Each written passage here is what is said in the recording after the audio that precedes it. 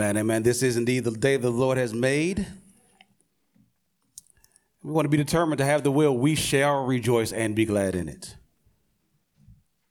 That's something unique to a Christian, you know, that no matter what's going on in life, what kind of sorrows you have in life, you can still rejoice.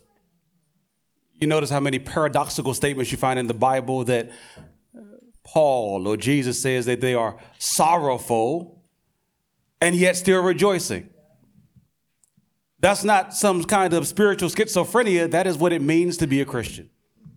To live in a fallen world, in a fallen body with all kinds of faults and all kinds of temptations coming to you, and yet knowing the Lord Jesus Christ yourself, having him hidden in your heart and giving you spiritual life, even when everything else around you feels like death, and you are able to rejoice.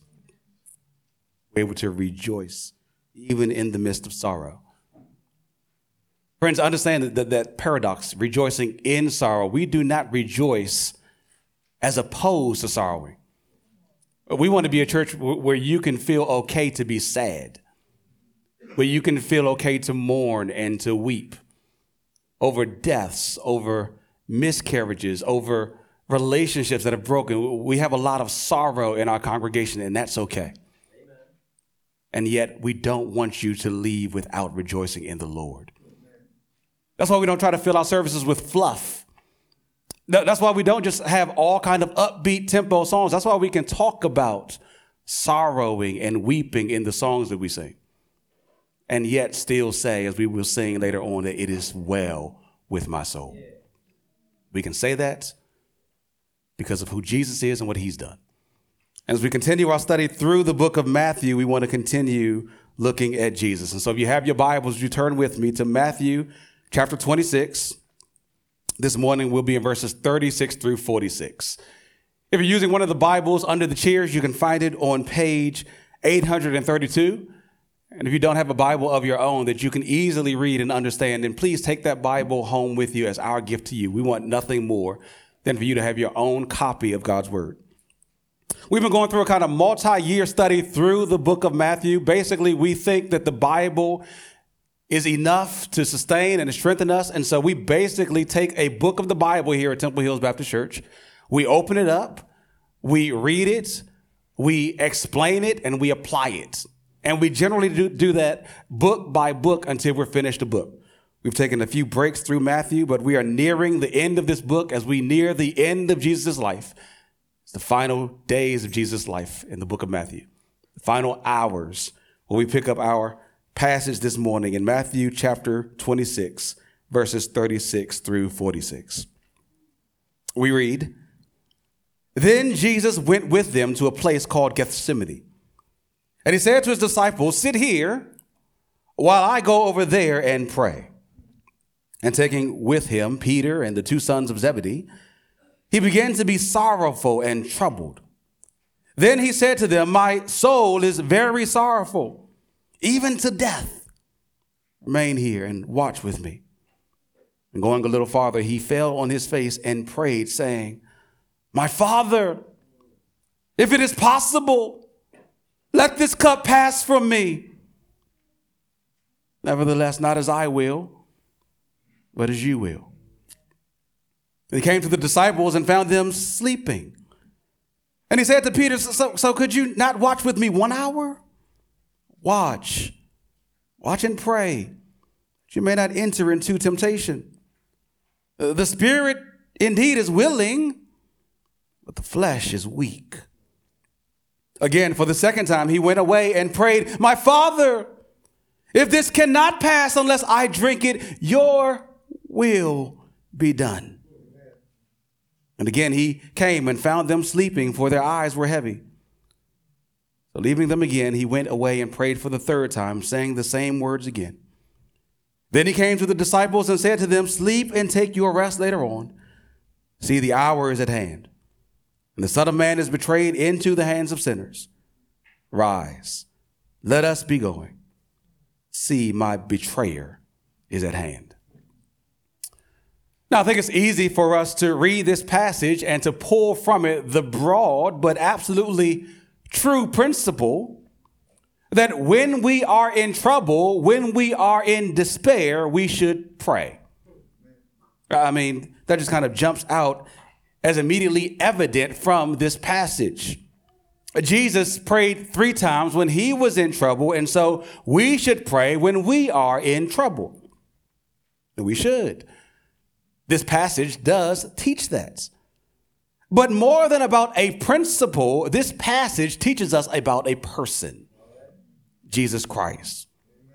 You know, that's who the entire Bible is all about. Jesus, the Christ, the Messiah. And so while the acronym for the Bible that people sometimes use is cute, you know, that the Bible is Bible, it's basic instructions before leaving earth. That's cute, but the way it's sometimes stated can make it seem like the Bible is more about a set of principles to live by than about a person to follow, to know. Friends, that is not the best view of the Bible. Yes, there are commands to follow, but those commands come from a personal God who reveals himself through his Son. And we don't grow as we just coldly follow the commands of the Bible or coldly try to pull out these principles and live a good life by them. No, we grow as we know him better. 2 Corinthians chapter 3, verse 18 says that we are being transformed from one degree of glory to another as we behold the glory of the Lord Jesus Christ. So quite frankly, we need to look at Jesus. And as we've noted before, the Gospels help us to do that more intentionally. They are fundamentally about him. They put the focus specifically on Jesus Christ. And in this passage in particular this morning, we get a kind of raw, unhindered access to Jesus. So as we did last week, we want to stare at Jesus in this passage and learn about and from him. What does this passage teach us about Jesus Christ? Well, here's what I think the main idea of this passage is. The main idea of Matthew 26, 36 through 46. Even in deep distress, Jesus lived the life that we should have lived. One of resisting temptation, depending upon God, and submitting to his will. Even in deep distress, Jesus lived the life that we should have lived. One of resisting temptation, submitting to God, and depending upon him. If you didn't get all that, I think it's printed in the bulletin. As we walk through these verses together, we'll hang our thoughts around 3 realities about Jesus we see in this text. So 3 points. Number 1, Jesus is deeply human. Jesus is deeply human. Number 2, Jesus is absolutely divine. Jesus is absolutely divine. And 3, Jesus is incredibly compassionate. Jesus is incredibly compassionate. We'll kind of see those 3 points scattered throughout these few verses this morning. And we'll start off just looking at how Jesus is deeply human. And now perhaps that doesn't stand out to you as very significant. I mean, it's not often that we speak of people and marvel at their humanness. Although being a human is something to marvel at. People are God's special creation made in his image for his glory. But in Jesus, we see one who was not created, but always was and is and evermore shall be. He is the eternal God who became human, who took on flesh. He is God the Son incarnate. But because Jesus is God in human form, sometimes it's hard for us to see and to appreciate his humanity and why that's so important for us. Here in this portion of Scripture, Matthew helps us. First, we get a glimpse of the importance of Jesus' humanity just in the setting of this passage. Verse 36 tells us that Jesus gathered his disciples and went to a place called Gethsemane. It means oil press. It was located on the Mount of Olives that Jesus was at in a previous passage. He left the Lord's Supper and went to the Mount of Olives. John's gospel says it's a place where Jesus and his disciples would often meet, which is why Judas would soon be able to lead Jesus' arresters there. He knew the common place to find him. But John's gospel also designates Gethsemane as a garden. And given the details of what's to happen here in the Garden of Gethsemane, as Jesus experiences a severe test of faith, our minds constantly or instantly dart back to another garden where another human was tested. The first human, Adam, who was tested in the Garden of Eden and failed the test. But here's another Adam, a true and better Adam, another human representative in the garden. How will he hold up under severe trials and testing? Will he live under God's rule as humans were intended to live? Or will he rebel against God's rule as the first human did? And all subsequent humans have. Don't miss the link between the two gardens and between the two humans. The first human, Adam, and this human, Jesus Christ. The setting in and of itself sets off the significance of Jesus' humanity. But we also see the deep humanity of Jesus in this passage from his emotions. Jesus is in agony, which is something quite strange to us, isn't it? I mean, because up to this point, we've noted Jesus predict his death several times and march towards it with a kind of calm confidence, not fearful or fretting at all. And all of it might have begun to stir up in us sentiments that Jesus is something of a subhuman, just kind of a religious robot auto-programmed to complete this mission from God without any kind of deviations. Maybe you think that Jesus, if he truly was a human, was somebody you could never get with, could never hang with. He was the most stoic person who ever lived. Unmoved by anything, unmoved by death even. But here we start to see more of the inner life of the Lord. We learn that Jesus gathers his disciples together to go to Gethsemane, the place of testing, to pray. And specifically, he singles out the inner core of his disciples in verse 37. The inner three, Peter and the two sons of Zebedee, whom we learned earlier in this book, are James and John. He gathers them together to go along with him in this garden experience.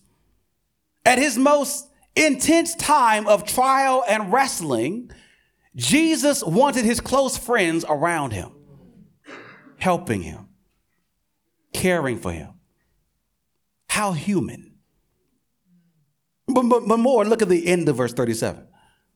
With death so very near, in just hours, Jesus experiences what we would expect any man to feel: sorrow, grief, trouble. I mean, he is a man. We've seen that all throughout Matthew. Jesus eats and sleeps just like every other man. And here Jesus feels just like every other man. And unlike many other men, Jesus doesn't hide his feelings.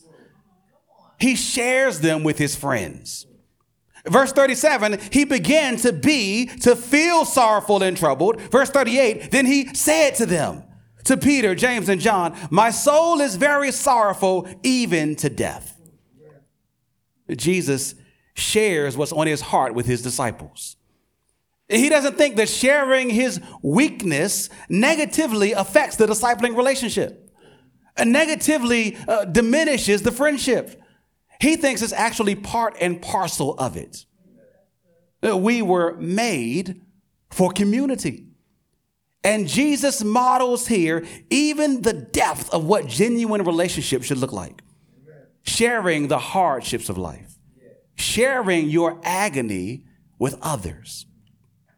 So friends, if you grown accustomed to bottling up your feelings inside. Just know that quite literally, that is not the godly thing to do. Jesus Christ didn't do that. And neither should you. Well, who can I share with, you might ask? I can't trust anybody. Well, join the club. Jesus shared his emotions, as we'll see in this passage and the next, with people who ultimately let him down. It happens. People are imperfect. But that doesn't give you or I the warrant to walk around weighed down, unwilling to share our burdens. That's not the way that God made us.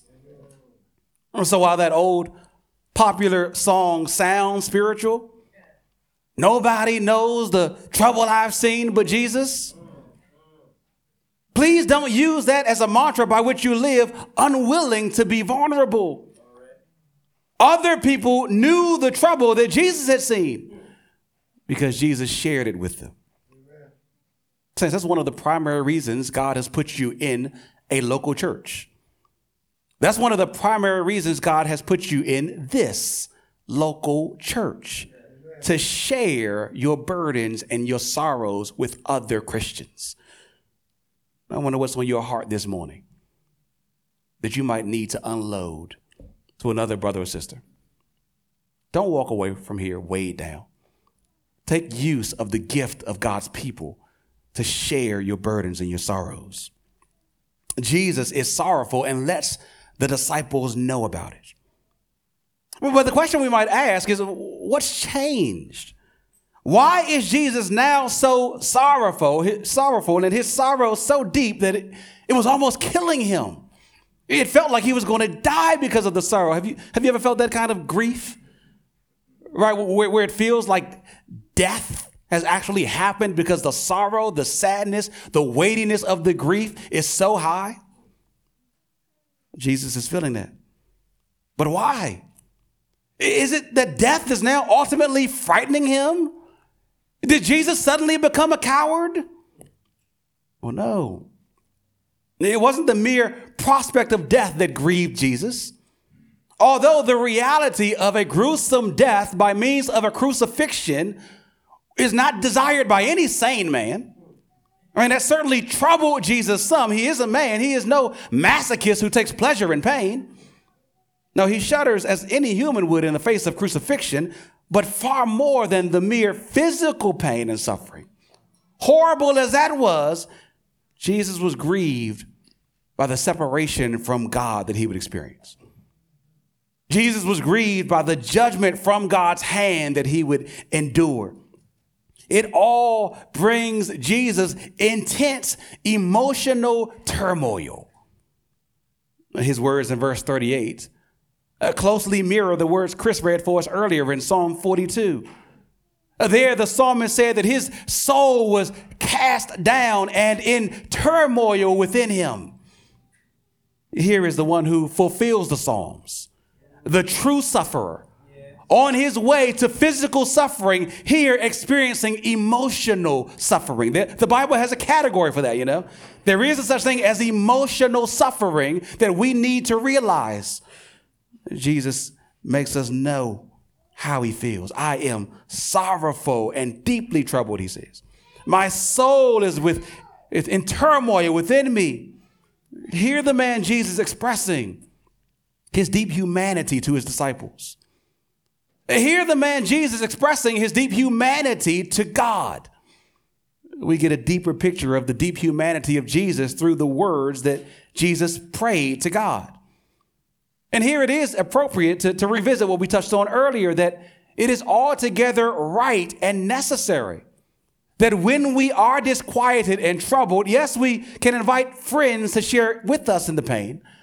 We must also go to the Lord in prayer. The words of the hymn are true. Oh, what peace we often forfeit. Oh, what needless pain we bear. All because we do not carry everything to God in prayer. Jesus prays to God 3 times in verses 39 and 42 and 44, respectively. But had the intended focus of this passage only have been on the need to pray when you are troubled, then we might have only gotten a kind of narrative overview. We might have only gotten a sentence that says something like, now Jesus was greatly troubled, and so he prayed, before moving on to another scene. But instead, notice that Matthew doesn't just tell us that Jesus prayed. Matthew tells us what Jesus prayed. You know, we need to pay attention to things like that when we read the Bible. We need to ask, why is the actual prayer recorded? Well, it's because the author wants us to learn not simply from the act of praying, but from the actual content of the prayer. It's why we read the content of the Lord's Prayer that Warner prayed for us earlier in Matthew 6. It's why we read the content of the Lord's high priestly prayer in John 17. It's why we read the content of Paul's prayers in Ephesians 1 and Ephesians 3. See how saints of old prayed and be instructed by them. See here how the Savior of the world prayed and be instructed by it. What incredible access the Bible gives us to Jesus the Christ. We hear the Savior's very words here. Jesus, as it were, flings open the door to his prayer closet and invites all the world to come listen in. Verse 39 tells us that Jesus went a short distance from the disciples and fell on his face. His body laid prostrate, and he prayed, saying, "My Father, if it be possible, let this cup pass from me.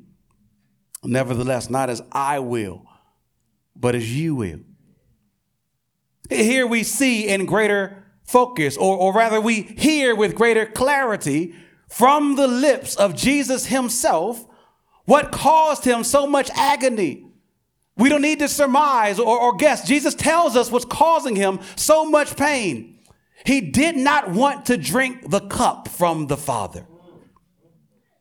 What is this cup? Well, it's not just death. I mean, if Jesus was this trembling and fearful before death, it would be a very human thing, but it would also make him weaker than many other humans who face death and face their dying days with boldness. All right, history books are filled with philosophers and martyrs who go to death unashamed and unworried about anything. Is Jesus less than them? Surely not. Surely not. No. This cup was not simply death. This cup was the cup of God's wrath. It finds its basis in many of the writings of the Old Testament. And just listen to several of the passages from the Old Testament. Isaiah chapter 51, verse 17. God says, wake yourself, stand up, O Jerusalem, you who have drunk from the hand of the Lord the cup of his wrath, who have drunk to the dregs the bowl, the cup of staggering. Or think about the prophet Jeremiah in Jeremiah chapter 25, verse 15. Thus says the Lord, the God of Israel said to me, take from my hand this cup of the wine of wrath, and make all the nations to whom I send you drink it. Or think about the psalmist in Psalm 75, verses 7 through 8, who says, it is God who executes judgment, putting down one and lifting up another. For in the hand of the Lord there is a cup with foaming wine well mixed, and he pours out from it, and all the wicked of the earth shall drain it down to the dregs. Dregs is like the grounds, the little stuff at the bottom of the cup. Here is the man Jesus, about to take on and bear the sins of many men and women as our substitute. The sins that separate us from God and cause God to pour out the cup of his wrath on us. Well, as that time draws near to face that God, Jesus is not cool and calm and collected. Jesus is a mess. It causes Jesus great grief. It causes Jesus intense agony and internal torment. Friends, see Jesus in agony. Hear him crying out and learn from Jesus here how humans should feel with the certain future of facing a furious God. This is how humans should feel with the certain future of facing a furious God. It should cause us to tremble, to become undone. Oh, but how does that differ from our attitudes? Isn't it striking how casually we treat sin? How lightly we think of God? And friends, perhaps you're here this morning and you're not a Christian, or you claim to be a Christian, but deep inside you know that you are not. You just go on sinning and sinning and sinning, living for today with no thought of tomorrow. I mean, you keep hearing about how God hates sin. You keep hearing about how God will one day judge sin, but it kind of washes over you as something that's being blown out of proportion. To you, perhaps future pronouncements of God's judgment are more like meteorologists' forecasts. You've seen them before predict with great certainty and with all kinds of warning, massive snowstorms that's going to cause everything to shut down. And then you wake up in the morning and there's only a light dusting on the ground. Maybe that's how judgment from God is to you. Great fiery promises of judgment and judgment day. But really, at worst, all that will really happen is a kind of light slap on the wrist. And so you keep on sinning unrepentantly because your friends think it's cool, because society says it's okay, because it'll get you likes, it'll get you some acclaim, it'll get you some status. But friends, as you continue living that way, just know what you're doing. By every single sinful act, what you are doing is pouring constantly into this deep cup of God's wrath that he, the Bible says, is storing up for you and will one day pour out on you for every single sin that you ever done against a good and a holy God. He will not miss any of them. He is recording, even the Bible says earlier in Matthew, any idle word that you say. I'm just joking. It doesn't matter to God. All right. The cup is being filled up and we're playing games. When God is saying that there's a cup that's coming that will be poured out for you, it will be horrible. Friends, do not take my word for it. I'm not a reliable enough witness. Take Jesus' word for it. Here is Jesus crying out in the garden, pretty much saying, I'll take crucifixion any day over facing the cup of God's wrath. Which is why he pleads, if it be possible, let this cup pass. Let this cup pass away from me. He does not want God's judgment to fall on him.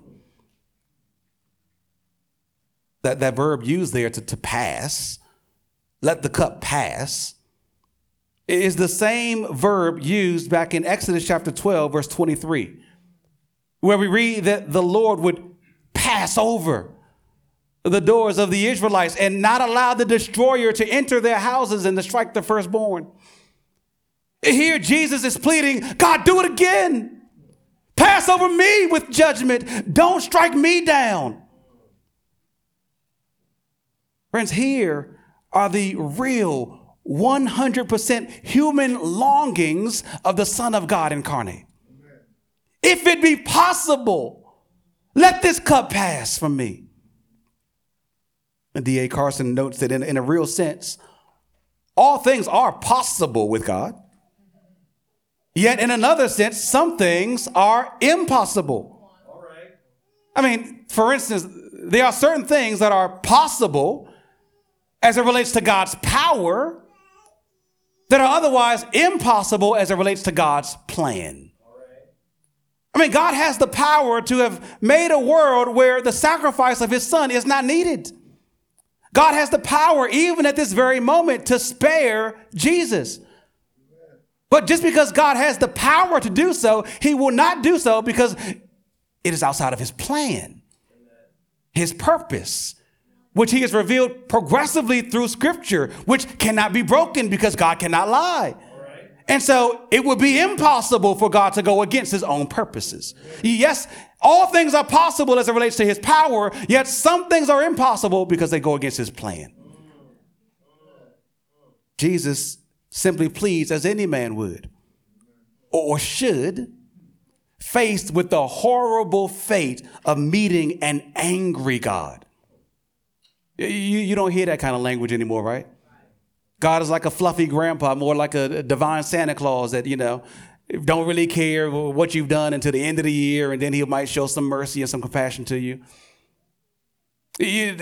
Descriptions and characteristics of God as angry make us come across as angry, right? Yes, the Lord is love, but you got to tell the whole story, right? He is both 100% love. That's who he is. And yet he is an angry, just God against those who rebel against him. And still good. And still good.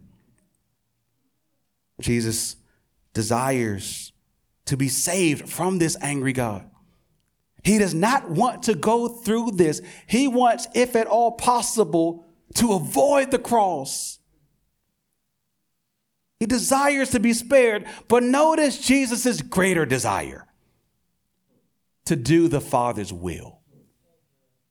Nevertheless, he prays at the end of verse 39. Thank the Lord for the neverthelesses of the Bible.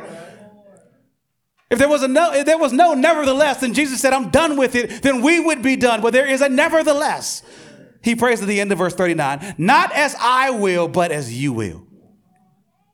There's no conflict here between Jesus and God, the Father here. Rather, what we again see here is how deeply human Jesus is. The divine Son came from heaven and he added to himself a human nature. So Jesus has two natures, 100% divine and 100% human. And Jesus has two wills according to those two natures, a human will according to his human nature and a divine will according to his divine nature.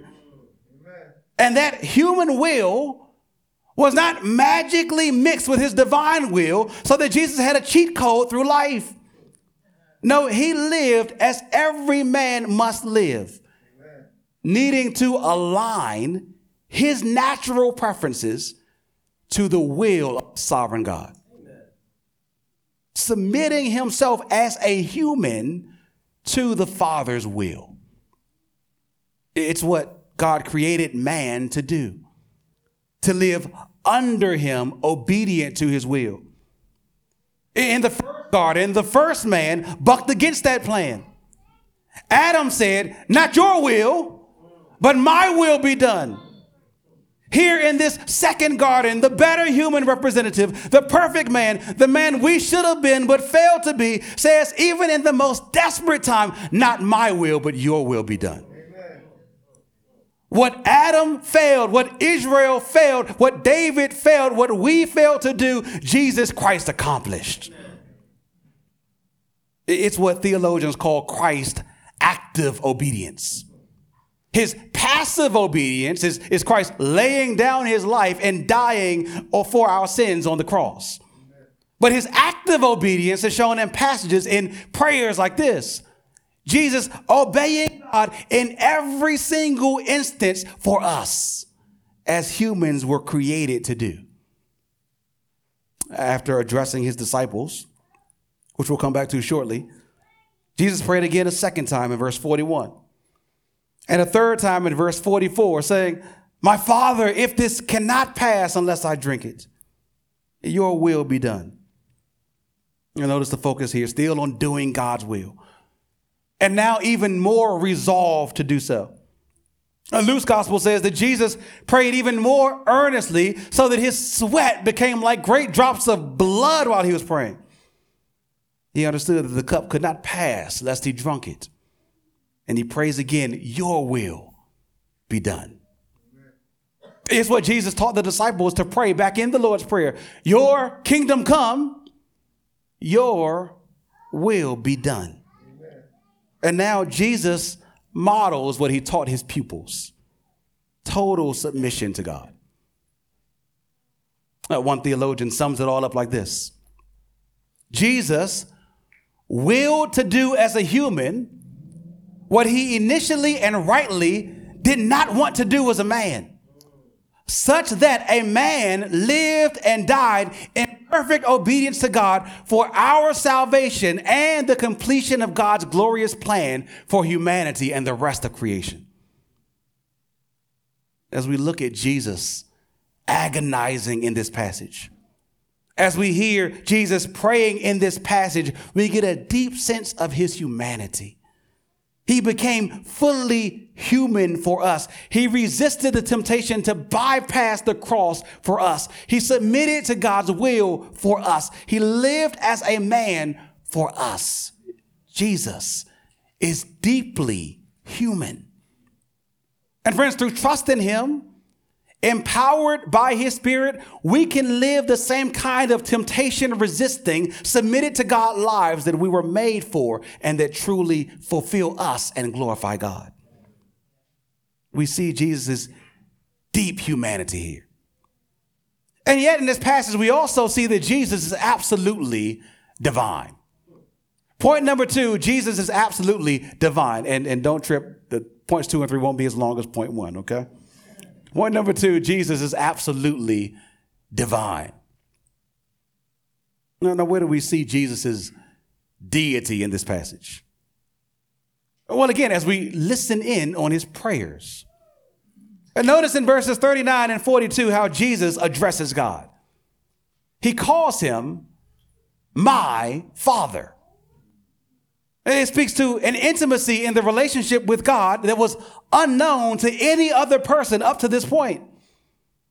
I mean, the Jews of old thought that God's name, his covenant name, Yahweh, was so holy, was so revered that they would not even pronounce it.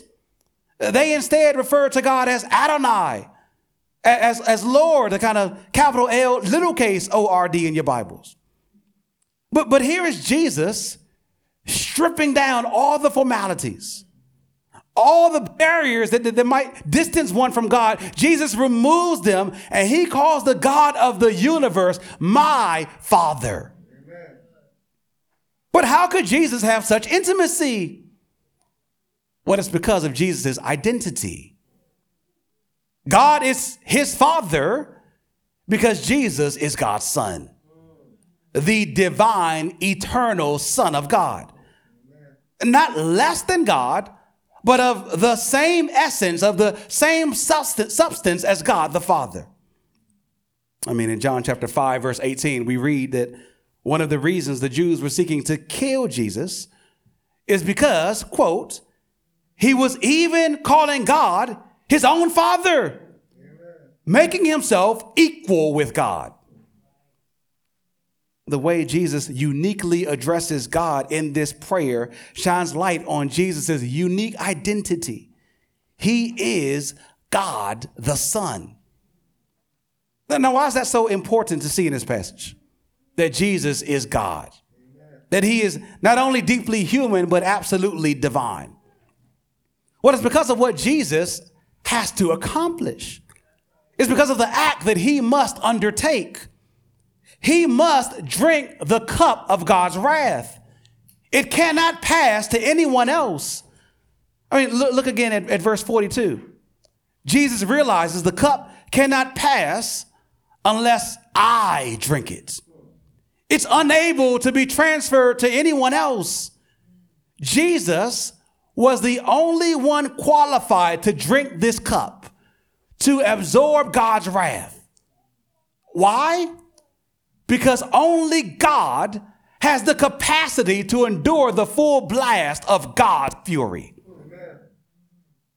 You see, God is an infinite being, and sin infinitely offends him, which is why the punishment of sin is so infinitely great.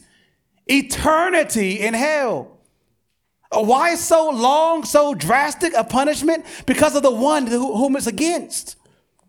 There is no end to his punishment because no amount of years that are served by any amount of people could turn up the most horrible wrath away from them.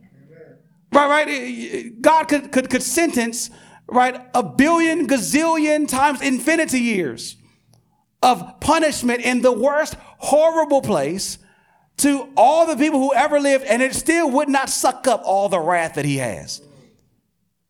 As he is an infinite being, so he has infinite wrath against those who have infinitely offended him.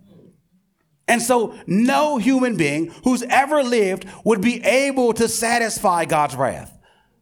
The cup of his wrath is too deep. And the whole mass of humanity multiplied is still too shallow to swallow up the cup, to drink it all down. But on the cross, when Jesus died, the wrath of God was satisfied. As he, God in the flesh, did what only he could do, drank down the full cup of God's infinite wrath against sinners like us. He became, as an old word used to call it, he became our propitiation. Right? That's in our Bibles, and we don't use it much. We need to keep those theological terms. He became our propitiation, our appeasement. He drank the cup down to the dregs and didn't leave any wrath left over for us to drink. Not even a drop of it. He removed God's fury against us and turned it into God's favor towards us as he was judged in our place for the sins of all those who would turn from their sins and trust in him so that we could be saved. Friends, hear the divine Son calling out to his divine Father in verse 42, your will be done. And that will was done when the Father crushed his Son for us. Nobody else could do it but the divine Son of God become man to suffer and die for us. What humility, what love, what sacrifice for us. Amen. Jesus is absolutely divine. See it here as he wraps his mind around his mission, and as it were, he wraps his hand around the cup to take it and drink it for us. He could only do it because of who he is. Amen. God himself. Lastly, we learn in this passage that Jesus is incredibly compassionate. Jesus is incredibly compassionate. We see Jesus' compassion in this passage overall by being willing to suffer and die for us. There is absolutely no greater kindness in all the world. But we also see Jesus' compassion here expressed in caring about and telling us about our condition. And did you notice in this passage that the 3 times that Jesus prays, he returns to find the disciples sleeping? I mean, he'd instructed them back up in verse 38 to watch with him, to be vigilant and alert. But not an hour later, he returns in verse 40 to find them all knocked out. Even old Peter, who so boisterously claimed in the previous passage that he'd do whatever. He'd be ready to die to have Jesus back. He'd fight off the fiercest enemy. Here he can't even fight off sleep. But notice Jesus doesn't railroad the disciples in rage. He doesn't blast them. Y'all are some no good friends. Y'all stay letting me down. No, Jesus doesn't tear into them. He tenderly instructs them, reminding them of the feebleness of the flesh and what they need to do to prevent temptation. Jesus says in verse 41 that the spirit is willing, but the flesh is weak. Friends, that's a fundamental truth that we all need to embrace. We are not strong. None of us is strong enough on our own to do anything. I mean, John the Baptist once said, a man cannot even do a single thing except from God, right? We are not strong enough on our own to do anything. And most certainly not strong enough to fight sin and temptation. I mean, Jesus was the strongest man who ever lived, with no sin nature wearing him down or pulling him towards the allurements of temptation. And yet it was still a battle for him to resist it. Our minds, our inner selves, our human spirits, which is what verse 41 is referring to, not the Holy Spirit. They might be set on doing right, intending to do God's will. And Peter had the right intentions, but we are all naturally fragile, full of weaknesses, prone to wander how often we feel it. And as a good and caring physician, Jesus tells us about our condition. But Jesus also gives us the remedy. It's the same remedy that he as a man had to use. Look at in the beginning of verse 41. Watch, be alert, and pray that you may not enter into temptation. Amen. All right, in other words, Jesus is not saying that we're supposed to use this kind of language that he gives us, that the spirit is willing, but the flesh is weak, as a kind of incentive or excuse to sin. That's sometimes how we use it, right? The spirit is willing, but the flesh is weak. I saw her, walking by, what Jesus said. No, what Jesus really said. Right? He pointed to the condition, but he also gave us the cure. Right. Don't be stupid and dismiss the cure, right? Pray so that you might not enter into temptation. Here is Jesus. Right? Let's think about it. Put yourself here in the story. Here is Jesus facing the greatest temptation of his life. The temptation to, at the final hour, resist the path of the cross.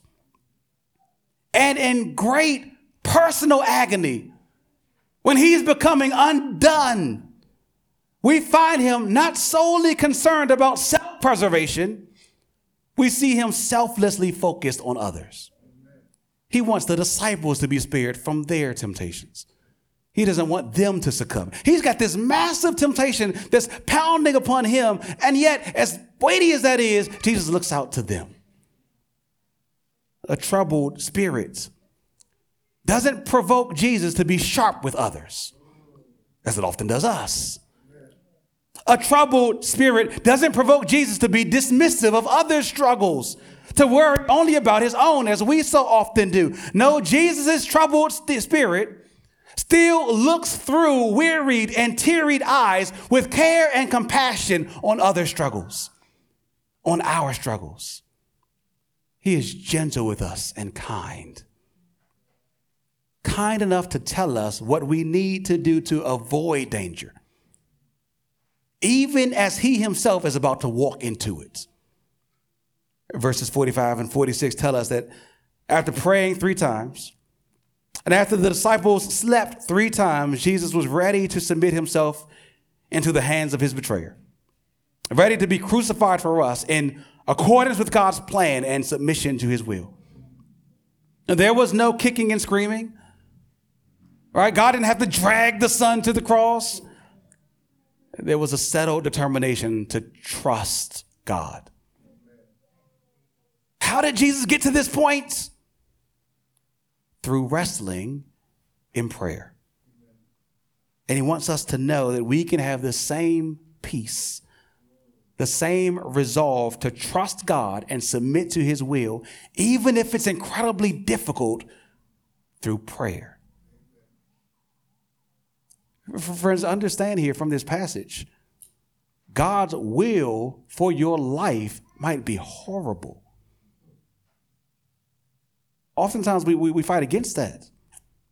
God's will for my life must be marriage, multiple children, lots of wealth, any job I want, the neighborhood I want to live in. God's will for my life must be the good things. God's will for his son's life was the cross. And yet God's will was not for his son to be disconnected from him. and not for his son to endure the cross as if God had totally left him, right? God's will for his son on the path to the cross was to be deeply and intimately tied to him, to be calling out to him so that there was a kind of inner transformation that happened even in the midst of all the kind of outer turmoil, right? God can give you peace even in his plan. All right, we often say that the greatest safety is in the midst of God's will. That's true, but God's will can be terrible. You can be shielded from that terror by trusting in him, by submitting to him through prayer. In our weakness, Jesus welcomes us to have the same access to God as he has, that we might call God our Father and call on him to help us just as he helped Jesus. That access to God would be made soon available to us as Jesus cleared the way for sinners to approach a holy God through his death and resurrection. If we trust in him, we have the same kind of access. My Father, Jesus says, becomes our Father, becomes your Father. At a time when Jesus could have been most self-consumed, at a time when Jesus could have been most critical of others for their failings, he shows compassion. That's who he is. Incredibly compassionate, absolutely divine, and deeply human, and all for us.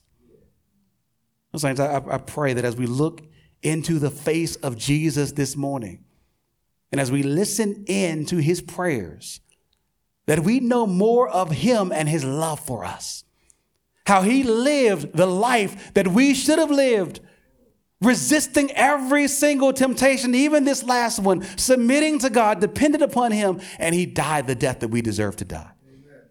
I pray that in looking at him, our hearts might be transformed, responding to him in worship and in love and in faith and in joy, even through the most severe trials. Amen. He's overcome for us, and through him, so will we. Amen. Let's pray. Heavenly Father, we thank you for your Son, Jesus Christ, who did not turn away from the cross. Lord Jesus, we thank you for picking up the cup for us and drinking it down to the dregs. We thank you for the access we have to our Heavenly Father through your blood. We pray that through your sacrifice, we might be strengthened to keep on trusting you all the days of our lives. Lord, lead us not into temptation, and even in the midst of temptation, lead us to you. We pray this in Christ's name. Amen.